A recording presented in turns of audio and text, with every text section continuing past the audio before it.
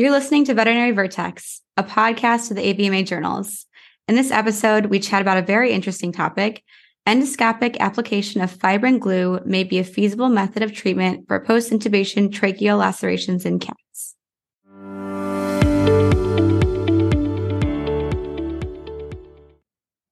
Welcome to Veterinary Vertex. I'm Editor-in-Chief Lisa Fortier, and I'm joined by Associate Editor Sarah Wright.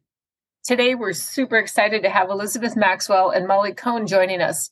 Elizabeth and Molly, thank you so much for spending your time to be with us today.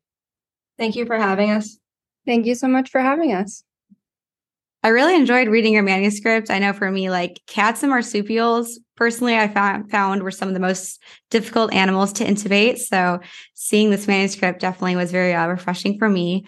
So Molly, your study in HAVR evaluates the feasibility of endoscopic application of fibrin glue for the treatment of experimentally induced post-intubation tracheal lacerations in feline cadavers. What new information can our readers learn from your manuscript to better serve their patients and their clients? What readers should take away from our manuscript is that fibrin glue, when applied endoscopically and in a filling fashion, is a minimally invasive and fairly quick sealing method for post-intubation tracheal laceration in cats. This is new information because the concept of using fibrin glue for tracheal lacerations in cats had not been addressed prior to our study, and fibrin glue had been used successfully in humans for this purpose and in cats and dogs for other reasons, but never for tracheal laceration. So what's important is, in certain cases, this may take the place of conservative management, such as oxygen and cage rest, and even invasive surgery like thoracotomy or median sternotomy. So this could be an option to mention to clients in the future. And in terms of patients, the potential to eliminate long-term treatment is really important, as well as possibly mitigating any pain and invasive procedures. Great, thank you. And Elizabeth, this manuscript addresses a very specific problem in cats. How challenging was this technique to perform, and would a general practitioner require any specialty training if they were to perform this technique?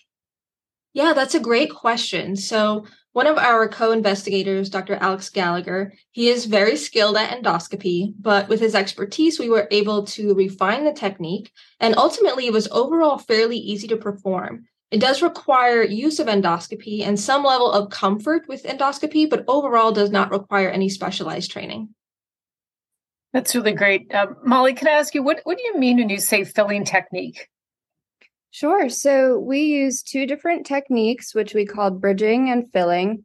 Bridging was just laying the glue over the laceration, and filling was placing the double lumen catheter into the laceration and filling it basically from the inside out.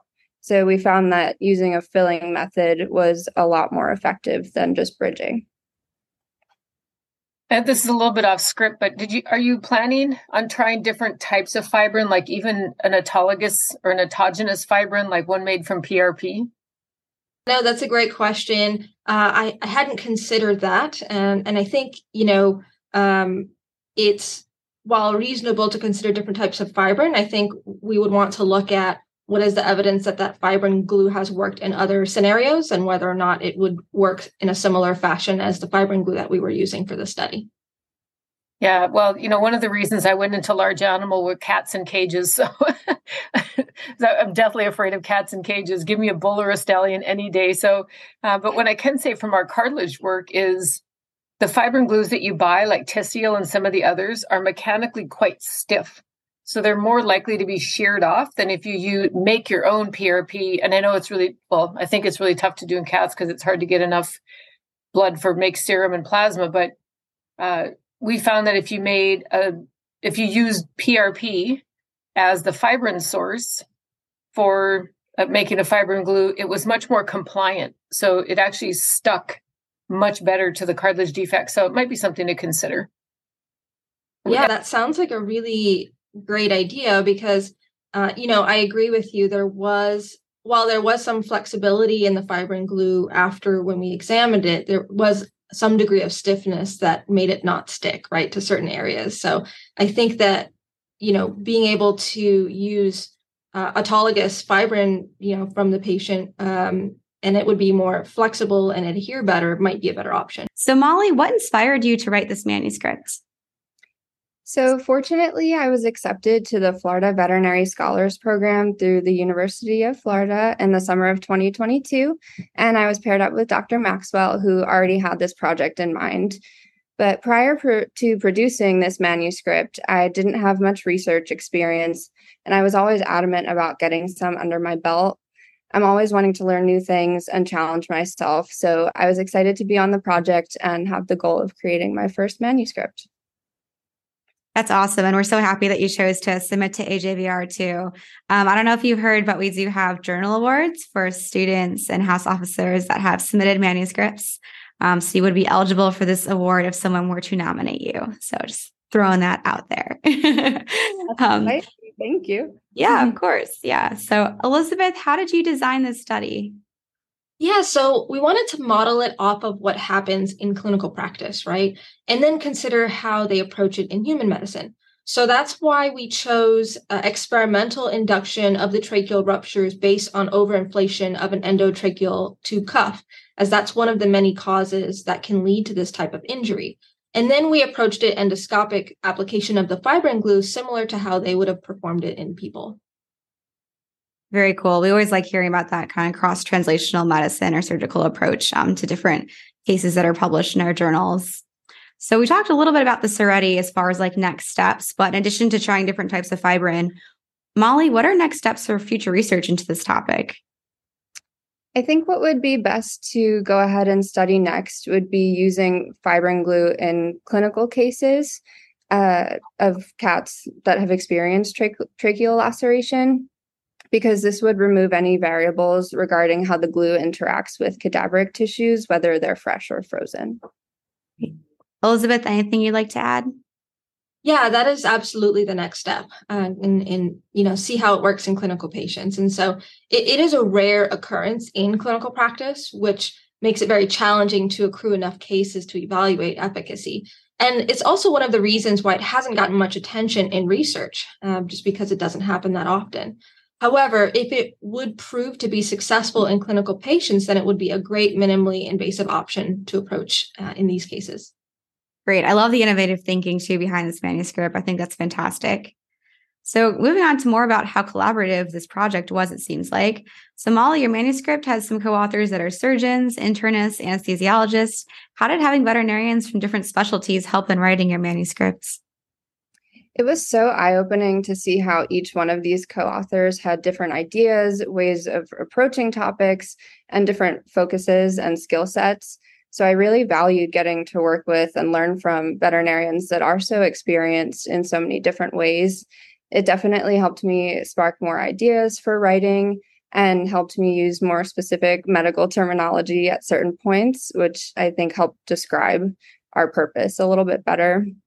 And even beyond helping me write the manuscript, I was able to watch how they approached the methods of our study and just really visually take away a lot from them.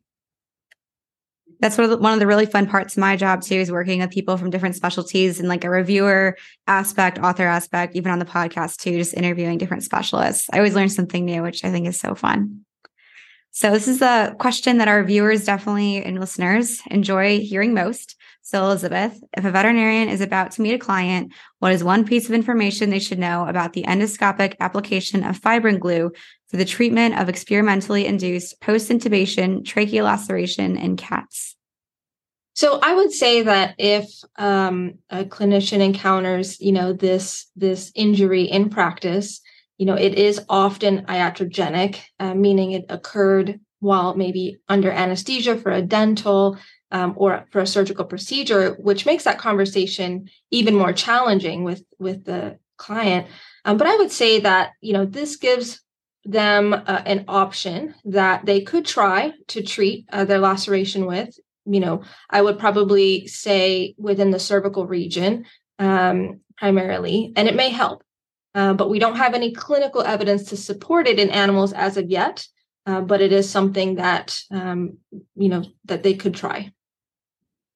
That's great. I think it could never hurt to have too many resources. So always nice to have that on the table. So now's the part in the podcast where we transition to some more personal questions. Molly, what is the oldest or most interesting item in your desk drawer? So it's not in my desk drawer, but it's on my desk. I received a wonderful gift from my best friend. It's a rotating picture frame. So friends and family can upload pictures to it that they want me to see every day. So I have lots of pictures of my friends and family. They've always been such a great support system. So while I'm studying, I can also take a look at that. And it just reminds me to keep going and keep working hard. That's great. I know, especially like during second year, it can be especially challenging. So keep up the good work. I'm sure you're doing great. Then Elizabeth, the word grit is very trendy right now. And clearly you have it. Where did it come from? I would say my parents. They have instilled such a strong work ethic in me, and they're super supportive of everything that I set out to do. And I always feel like the sky's the limit with them supporting me every step of the way. So it definitely helps to have that support of our family and friends. I know myself included. And Molly, it sounds like you too, even with the picture frame, which I think is so wonderful. So thank you both for being here today. We really appreciate your time and just learning more about your fantastic manuscript in AJVR. As a reminder to our listeners, AJVR is open access, so feel free to take a look and you can read their manuscripts online. I'm Dr. Sarah Wright with Dr. Lisa Fortier. We want to thank each of you for joining us on this episode of the Veterinary Vertex podcast. We love sharing cutting-edge veterinary research with you, and we want to hear from you. Be sure to leave us a rating and review on Apple Podcasts or whatever platform you listen to. Thanks again, Elizabeth and Molly. thank you for having us. Thank you.